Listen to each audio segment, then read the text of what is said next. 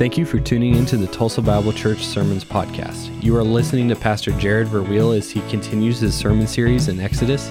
If you would like more information on this, you can visit our website at tulsabible.org.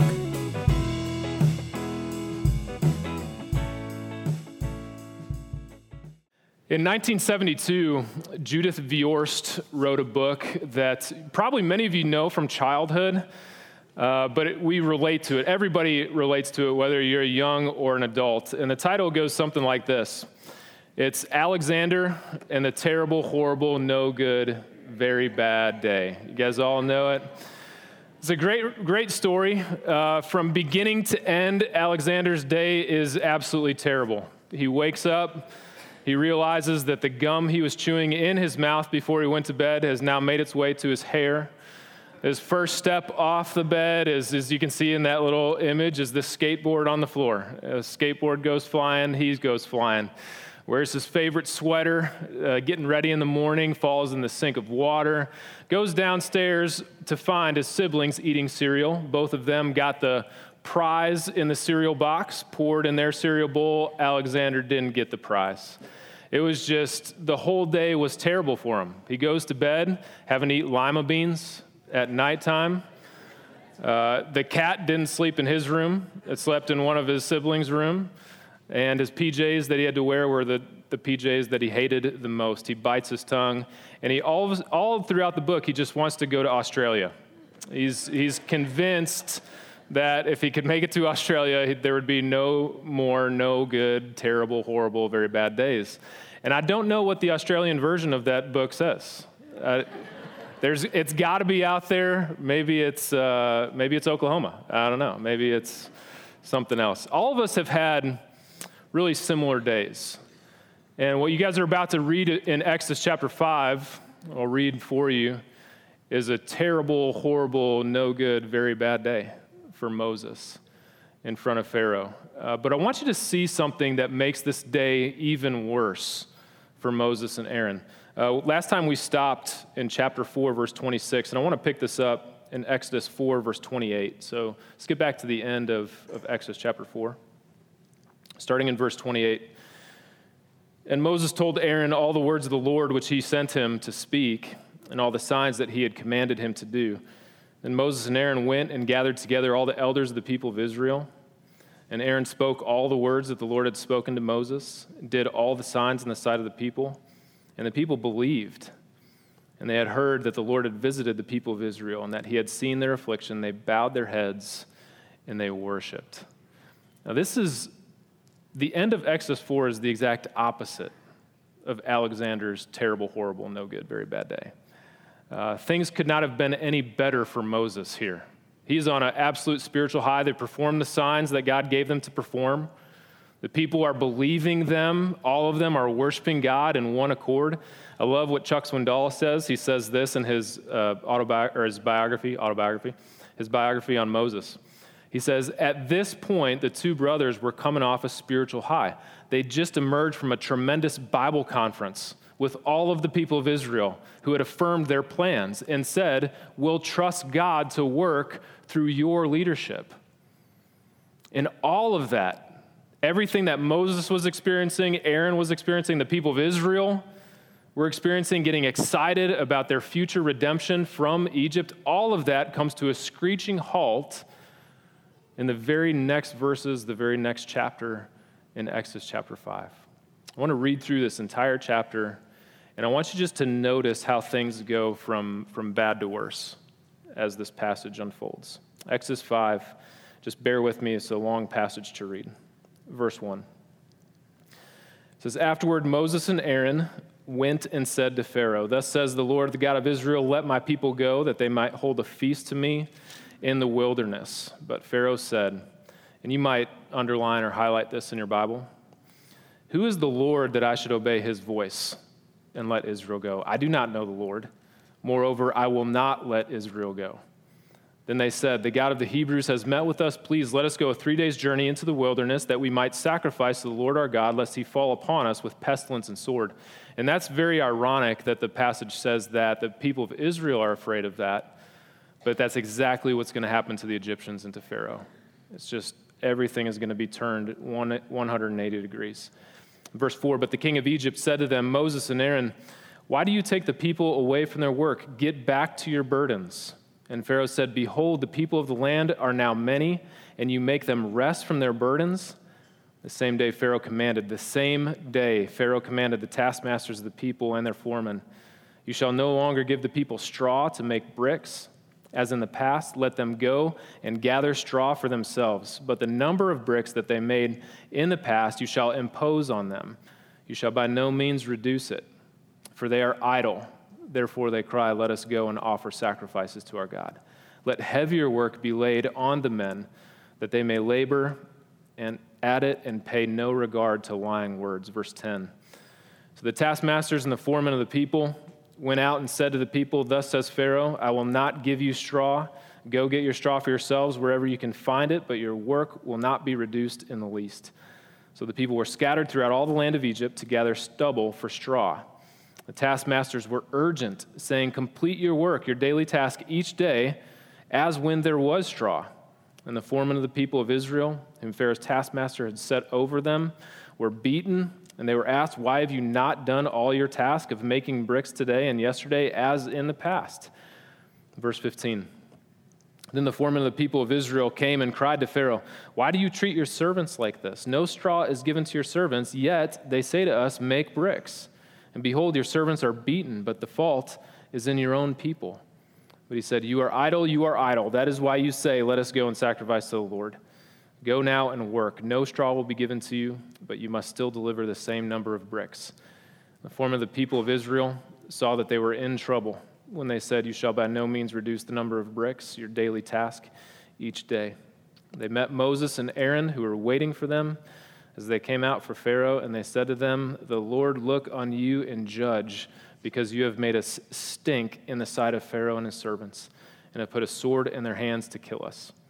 Then Moses turned to the Lord and said, O Lord, why have you done evil to this people? Why did you ever send me? For since I came to Pharaoh to speak your name, he has done evil to this people, and you have not delivered your people at all. Interesting passage. In Exodus 5, you're not going to read the words sin in this entire chapter. You're not going to read the words rebellion. You're not going to see Pharaoh's heart hardened in this passage, but that's exactly what this chapter of Scripture is all about. Moses asks to take a 3-day journey into the wilderness so that his people can sacrifice to the Lord their God. Not only did Pharaoh not capitulate to that desire, he rebelled against God. He increased the quota of bricks, he made them get straw, and he did it all seemingly immediately as this passage unfolds. And interpreters have taken Exodus chapter 5 in a number of different ways when they read it. What I want to do is I want to just look at this as a compendium of sin. This is what happens when people harden their heart against God's will and God's ways. And you're going to see, even reading into this, you can see a little bit about what's happening to Pharaoh in the process of going against a superior, more authoritative, more powerful God than he thought he was or he thought the people of Egypt had. No one, when you look at sin, no one will really challenge the notion that there's something wrong in the world today. Everybody knows that life isn't what it should be. But the second you say that the problem with the world is sin, all of a sudden people start getting offended by that. They don't want to take that turn. They don't want to make that leap. People really don't know what sin means. And even Christians, I find, that sometimes struggle with what is at the heart of sin, what's beneath all sin, what's the root of it, and how does it work in our lives to destroy us and to take us away from God. One modern tendency is to eliminate the term sin altogether. Instead, we explain sin away as medical maladies, perhaps, or even breaking of the law. Someone might struggle with severe hopelessness, and they just say, listen, my problems are all medical. Others consider sin distinctly as a violation of the law, whether that's God's law, the moral law, or just human rights in general. There's a Christian by the name of Barbara Taylor who said this. I think this is good. Contrary to the medical model, we are not entirely at the mercy of our maladies. Contrary to the legal model, The essence of sin is not just the violation of laws, but a wrecked relationship with God. Ernest Becker was a cultural anthropologist at the University of Syracuse. He argued that a major problem with humanity is the search for cosmic significance. And that phrase, Ernest Becker says, don't read that, don't pass over that phrase too quickly. Cosmic significance, it's extremely important. Becker said that our need for worth and significance is so high, and it's so utterly important to us, it's of cosmic proportions. He suggested that many seek significance in different things. Many seek significance in a love relationship. He said the love partner becomes the divine ideal within which to fulfill one's life. Even spiritual and moral needs now become focused on one specific individual in somebody's life. Others might not look to romance for significance, cosmic significance. Others might look to their careers. Later on, Ernest says sometimes his work has to carry the burden of justifying him or justifying his existence, you might say. This idea of cosmic significance moves us a little bit closer to a biblical concept of sin, a little bit deeper to the root of sin, but still leaves some things wanting. Famous philosopher Soren Kierkegaard, you guys probably heard that name before, defined sin according to the very first commandment in the 10 Commandments. The commandment is that you shall have no other gods before me. Kierkegaard said that sin is not just doing bad things, but it's also making good things into ultimate things, or false gods. He argued that everyone gets their sense of identity and value from someone or something. Everybody finds their cosmic significance in someone or something. Whatever those someones or somethings are, that's not God, those, in those areas, those things become sinful. Cornelius Plantinga wrote a book on sin called Not the Way It's Supposed to Be. And in it, he said that all sin, not all addictions are sin, but all sin is addictive in nature. He's got a whole entire chapter on addiction and sin. He says the concept of sin that Church Father Augustine tapped into in his book, Confessions, was that sin can be very addictive just as love is addictive. Augustine offered a view of sin that was different than all of his predecessors. Plantinga picks up on it. He says, loves, if they are improperly ordered, will lead you to love things too much and the wrong things too much, and they'll lead to addictions, which can be sinful. Augustine said that apart from God, all of us will look for a God substitute. If we don't have God, we will look for a God substitute in something else. And due to a legion of loves, his famous line is that our hearts are restless until they find rest in God. And so perhaps when you're young, you look for rest and significance in a person or a relationship. Maybe you look for it in your career. Maybe when you get older, you look for those things in your family or maybe even in your health. But over and over again, we love things too much, the wrong things too much. And unless we have our loves in order, it launches us into cycles of addiction and sin. Simone Weil has probably one of the best definitions of sin that I've ever found, and she says this: all sins are attempts to fill voids. Because we cannot stand the God-shaped hole inside of us, we try stuffing it with all sorts of things that only God can ultimately fill. One writer has astutely said that sin has 1,000 faces. What that means is sin is motivated differently, it might look differently, it might behave differently on the outside, but it's still sin. One of the most used biblical terms for sin in the Old Testament is chatat, is how you pronounce it. It literally means, and many of you have been in the church for a while, you know it means to miss the mark. A sin is missing the mark of God's standard. And that's a pretty good definition, but it still falls short of missing the glory of God. It's better to say that sin is man striving as hard as he can to bend the bow to make the perfect shot with an arrow, but over and over again, every shot, that arrow falls short of the target. Sin is a falling short of something specific. It's falling short of meaning. It's falling short of significance. It's falling short in your identity before God. It's falling short of the glory of God.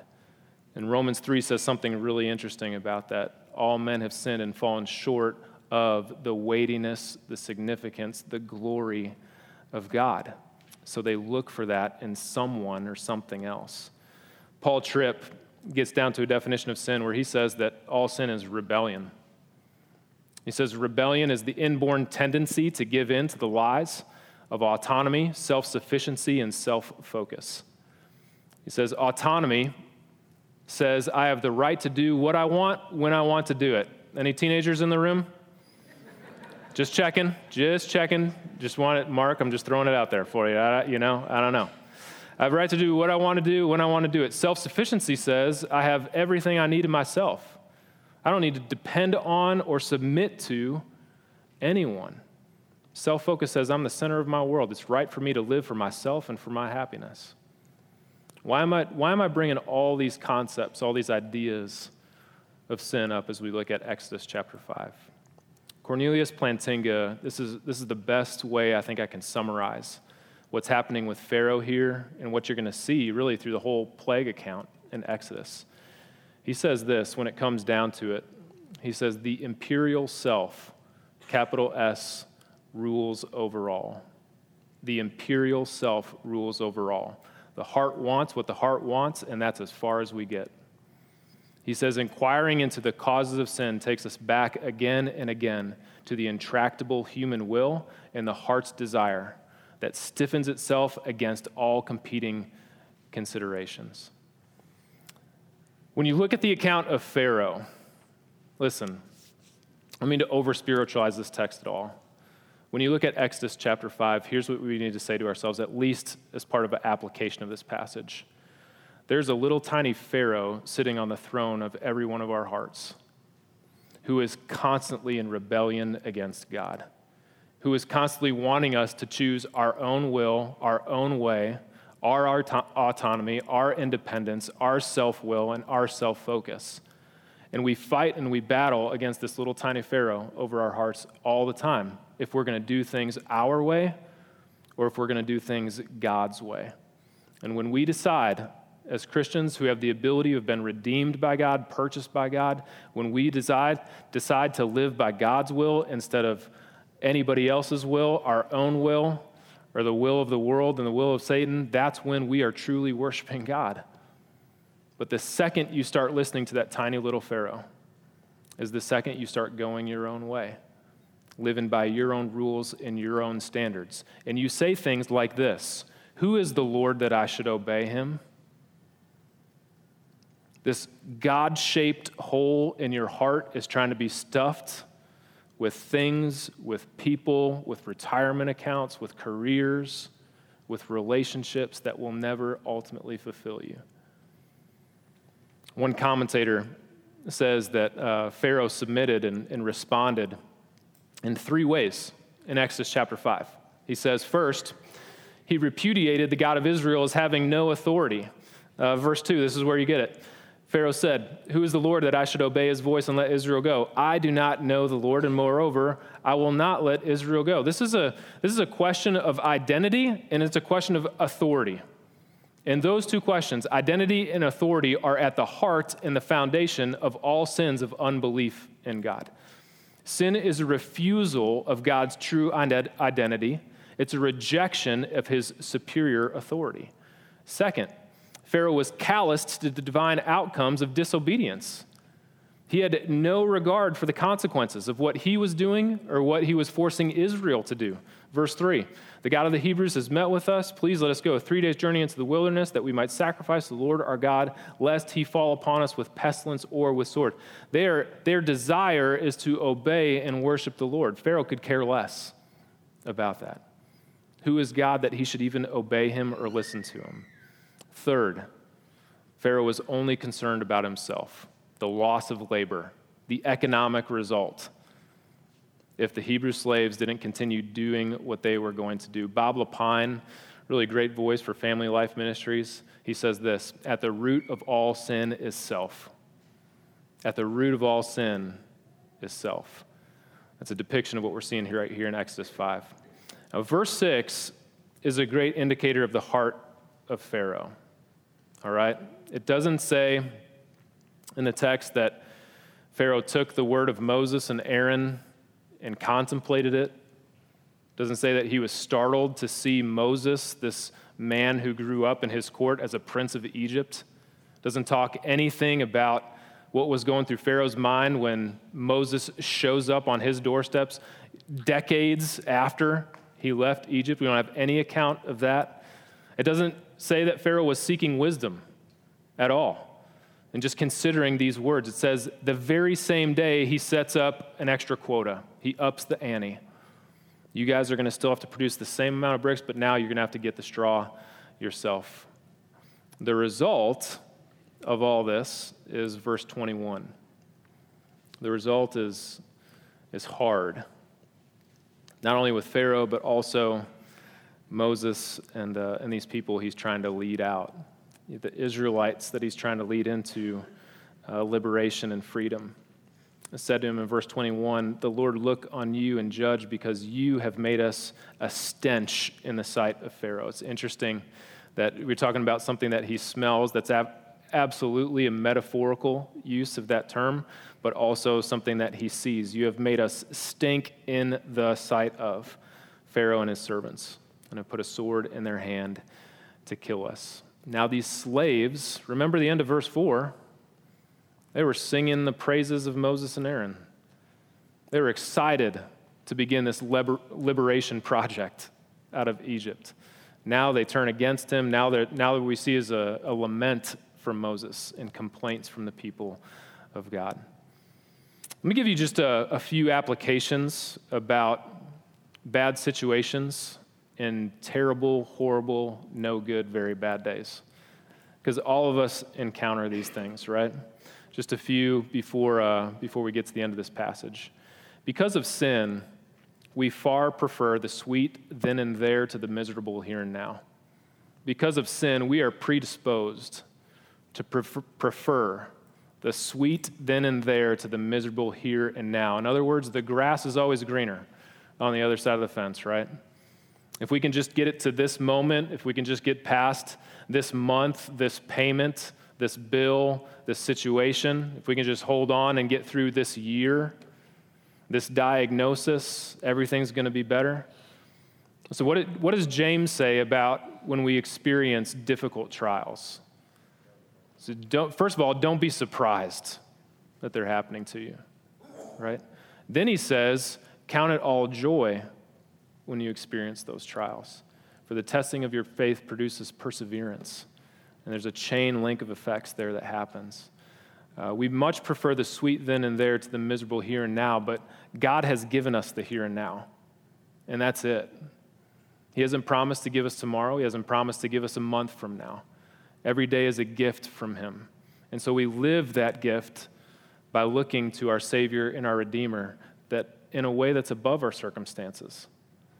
Whether things are good or things are bad, God is still on the throne. He's still sovereign, and we still will worship him. Number 2, beware of the mentality to hang the preacher. Beware of the mentality. Betty, thanks for chuckling. I got a chuckle out of Betty Ferris on that one. Life is good. Beware the mentality to hang the preacher. Listen, whether it's Pharaoh, who's angry because of Moses, or Israel, that's disgusted at the outcome of all this. Everybody's turning against Aaron and Moses now. He's the messenger. He's doing what God asked him to do. He can't control those outcomes. Look at Exodus chapter 6, verse 9. Just skip over a little bit. We'll get there in just a second, but I want you to see this verse now.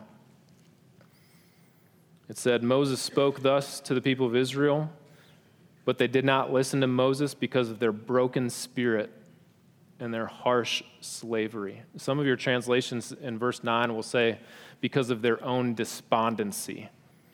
Literally, it means here in the context that the Israelites had a shortness of spirit.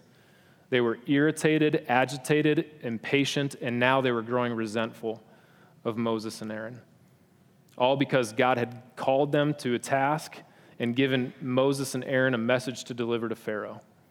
So be careful of casting your problems on people who aren't the problem or simply delivering the message.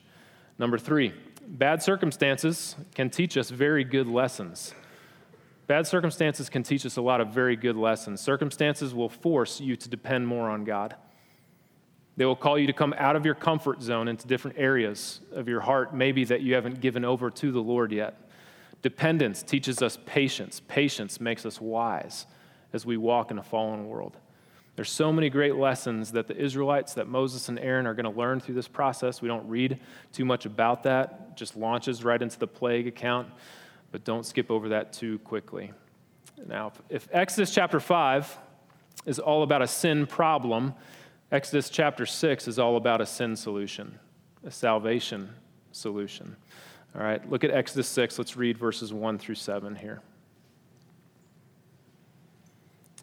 Exodus 6, verse 1.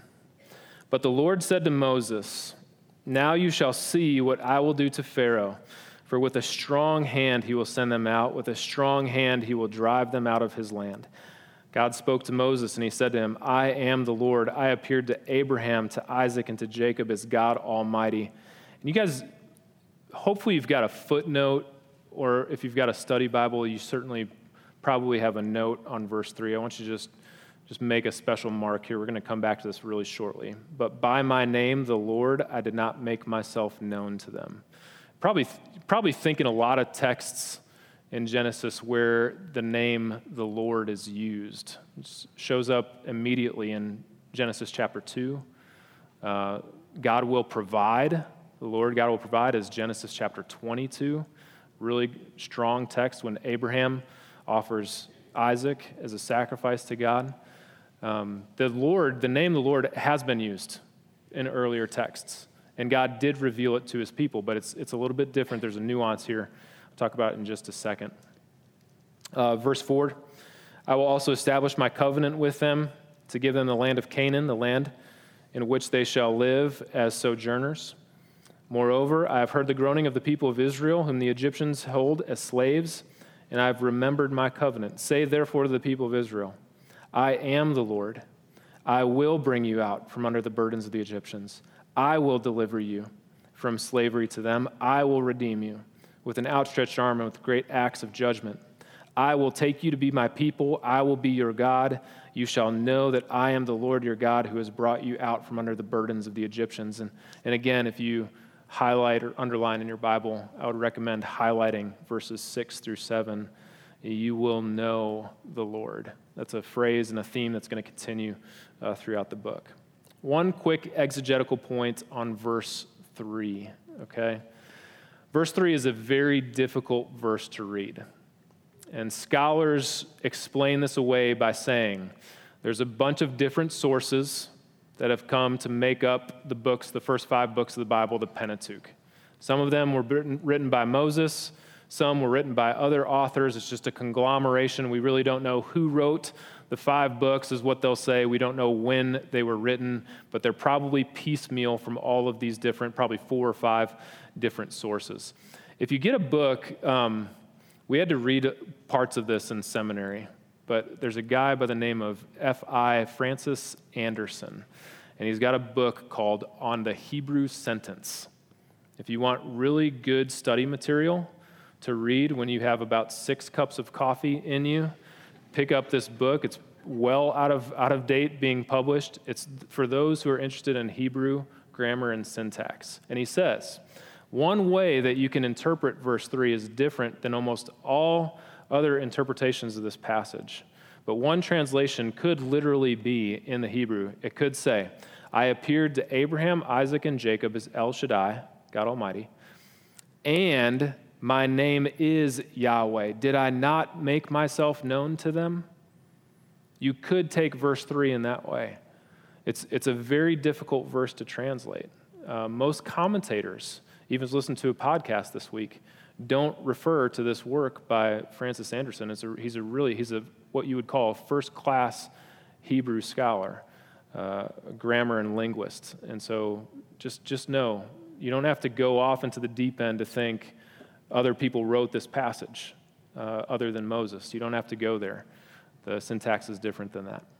7 times in this passage, in Exodus chapter 6, God affirms his promises with I will statements. And here's what he's saying.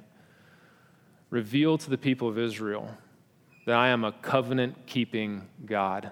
I am a promise-keeping God. He emphasizes that with 7 specific promises, 7 specific statements. You can group those 7 into 3 categories. The first category is this: God will redeem his people from Egypt. He will bring them out. He will deliver them. He will redeem them. Number 2, God will take Israel as his own people, his very own possession. He will be their God. They will be his people. Number 3, as it goes into verse 8, is the promise of the land. He will give them the land that he has promised to them. Exodus 6:6-8 has been used. You celebrate this. If you are a practicing Orthodox Jew, you read this passage every time you take the Passover. Did you guys do this when you did the Seder last year? For the youth, there's 4 cups that are taken during the Passover. All of them go back to promises that were taken from Exodus chapter 6, right here. As you develop next week, we're going to probably take the Lord's Supper here. We can look at this passage and say what cups would have been drunk at the time of the Passover for Israel. This is a central passage for Israel. In their deliverance from Egypt, the promises that God makes to them, the things that the Israelites can take to the bank of what God will do despite them, no matter what, and no matter what power he faces through Pharaoh or through the Egyptians. God is a promise-keeping God. He has chosen his people, Israel. He will deliver them. He will be their God. They will be his people. And he will give them the promises that he has told to them ahead of time. All right. Wish I could go into more detail with all those things. I'm going to end with just 3 points of application. Okay, here we go. Number 1, God's power is greater, his presence is stronger than any person, circumstance, or issue that you will ever face in life and struggle with. God's power is greater. His presence is stronger than any person, circumstance, or issue you will find yourself struggling against. And I want you to read again the end of verse 6 here. I will redeem you, Exodus 6, verse 6, with an outstretched arm and with great acts of judgment. And over again in the Old Testament, you will see God metaphorically described as having an outstretched arm. What that means almost characteristically, it's parallel to another phrase in the Old Testament. You'll see a lot in the Psalms, that being a strong hand. A strong hand and an outstretched arm are the phrases characteristically we read in the Old Testament for God's power and sovereignty to do what he wants to do when he wants to do it in order to effectively show his love and his sovereignty for his people. When you read Exodus, you might be tempted to say that the struggle here is between Moses and Pharaoh. You might be tempted to say that the struggle is between Israel and the Egyptians. But behind that and underneath all that, the biggest struggle, the biggest polemic that you'll read about, everything at the root of Exodus is a cosmic battle between the sovereign God of the universe, who has revealed himself to Moses and the people of Israel, and the false gods of Egypt. And they're going to see this huge battle come to surface through the plague accounts that show that God is sovereign over any other pagan god, manifestation of God, or false god that people think exists. There's a journal article, a very famous journal article, where the writer calls it the arm of God versus the arm of Pharaoh. This is a euphemism. An outstretched arm is a euphemism for the power of God and the strong hand that he will control all situations.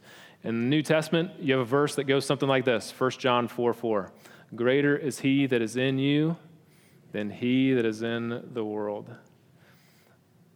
The truth of the gospel is that God, through his Holy Spirit, has taken up residence in you if you have placed your faith in Jesus Christ for salvation. And the strength and the power, the outstretched arm, the mighty acts of God that we're about to read about in Exodus and through the plague accounts is the same power, the might that has taken up residence in you to overcome the world through God's power. Greater is he that is in you than he that is in the world. And we're going to see that depicted through the book of Exodus. God is stronger than the world. He is stronger than Satan. He is stronger than your circumstances. And so you can trust him with whatever you're going through today, whatever you might go through in the future. God is strong enough for all of those things. Number 2, nothing will help you endure suffering like a thorough and deep knowledge and understanding of the character of God. Gary, think maybe? Nothing will help you endure suffering like a thorough knowledge and understanding of who God is. Listen, did the Israelites immediately experience freedom from slavery when Moses showed up? Far from it. The first time he showed up, killed an Egyptian. 40 years later before he showed up again. 40 more years transpired. And even in this account, it'll be a longer period of time to go through all of the plagues and all of the miracles that God gives to the people of Israel in Egypt before they're finally delivered. Did God lessen the burden? When they asked to provide straw, did the Israelites have to do that? Absolutely they did. Things didn't get better immediately. The only thing the Israelites had to cling on to, the only thing that Moses and Aaron had to cling on to, and the way that God answers Moses and Aaron is with the character of God, who he is and what he will do. There will come a time in your life, just take it by faith. There will come a time in all of our lives when you will have absolutely nothing to hang on to except what you know about how God has revealed himself in Scripture. Everything will be against you. And the only thing that you will have to hold on to is what you personally know about the character of God. And if you don't have that, your life will be submitted to a 1,000 lesser evils and sins and temptations to pull you away from God. Pain will either press you closer to your Savior or draw you further away from him. The choice is yours based on what you know about God's character. Christianity is different from every other religion on the planet because it's the only religion that is fundamentally tied to this whole idea of divine grace of God. In Exodus chapter 6, God gives good news to Moses. He tells him specifically who he is and what he's going to do. It's good news because this passage is not about Moses. It's not about what Moses can do. It's not about what Aaron will do with Moses to Pharaoh in the future. Exodus 6 is all about one person and what one person's going to do, and that is the person of God. He will redeem his people. He will deliver them. He will take them out. He will be their God. They will be his people. With an outstretched arm, he will deliver them. He will redeem them. So many of us have a God hole shaped in our heart. So many of us have a void and an emptiness. And instead of looking to God, we try to fill it with all kinds of things, all kinds of stuff. Maybe it's a person, maybe it's your retirement account, maybe it's your career. I don't know what it is for you. We're often tempted to fill this God-shaped void in our heart with someone or something else. And even if you had all of those things, at the end of the day, you would probably still say, who is the Lord that I should obey him? Right? And until you come to the end of that realization that nothing is going to fulfill, nothing is going to satisfy, that God hole shaped in your heart that you have that's just bothering you and forcing you to look for things outside of yourself for happiness, for enjoyment, and for significance, until you find that, you will never be satisfied with the things in this world.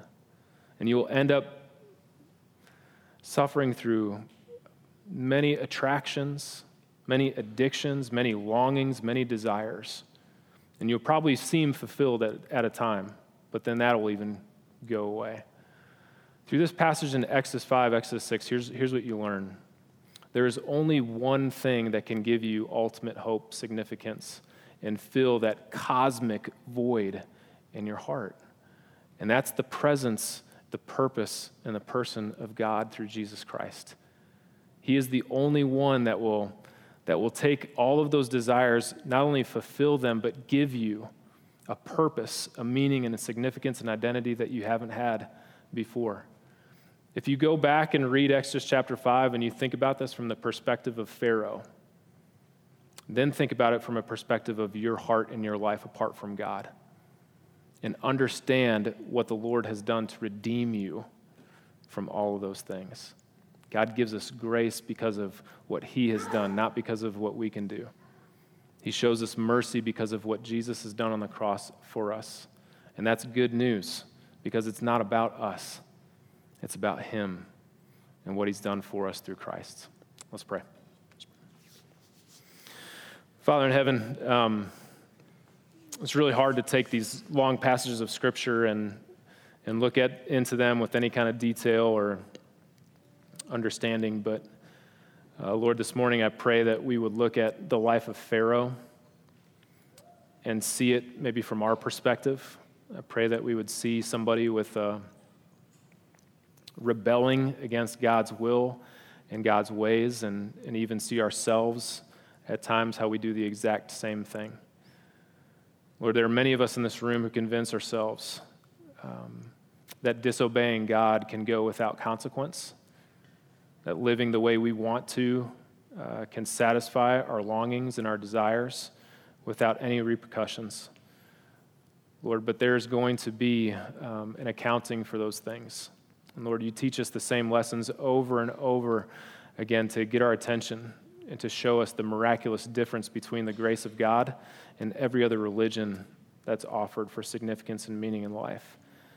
And I pray that the significance, the value of Jesus, the glory of Jesus will be the one thing that we look to fill that void in of our hearts. That we will see that Jesus has everything in him to take away the emptiness and the insignificance and the marginalization that we often feel in our hearts and in our lives.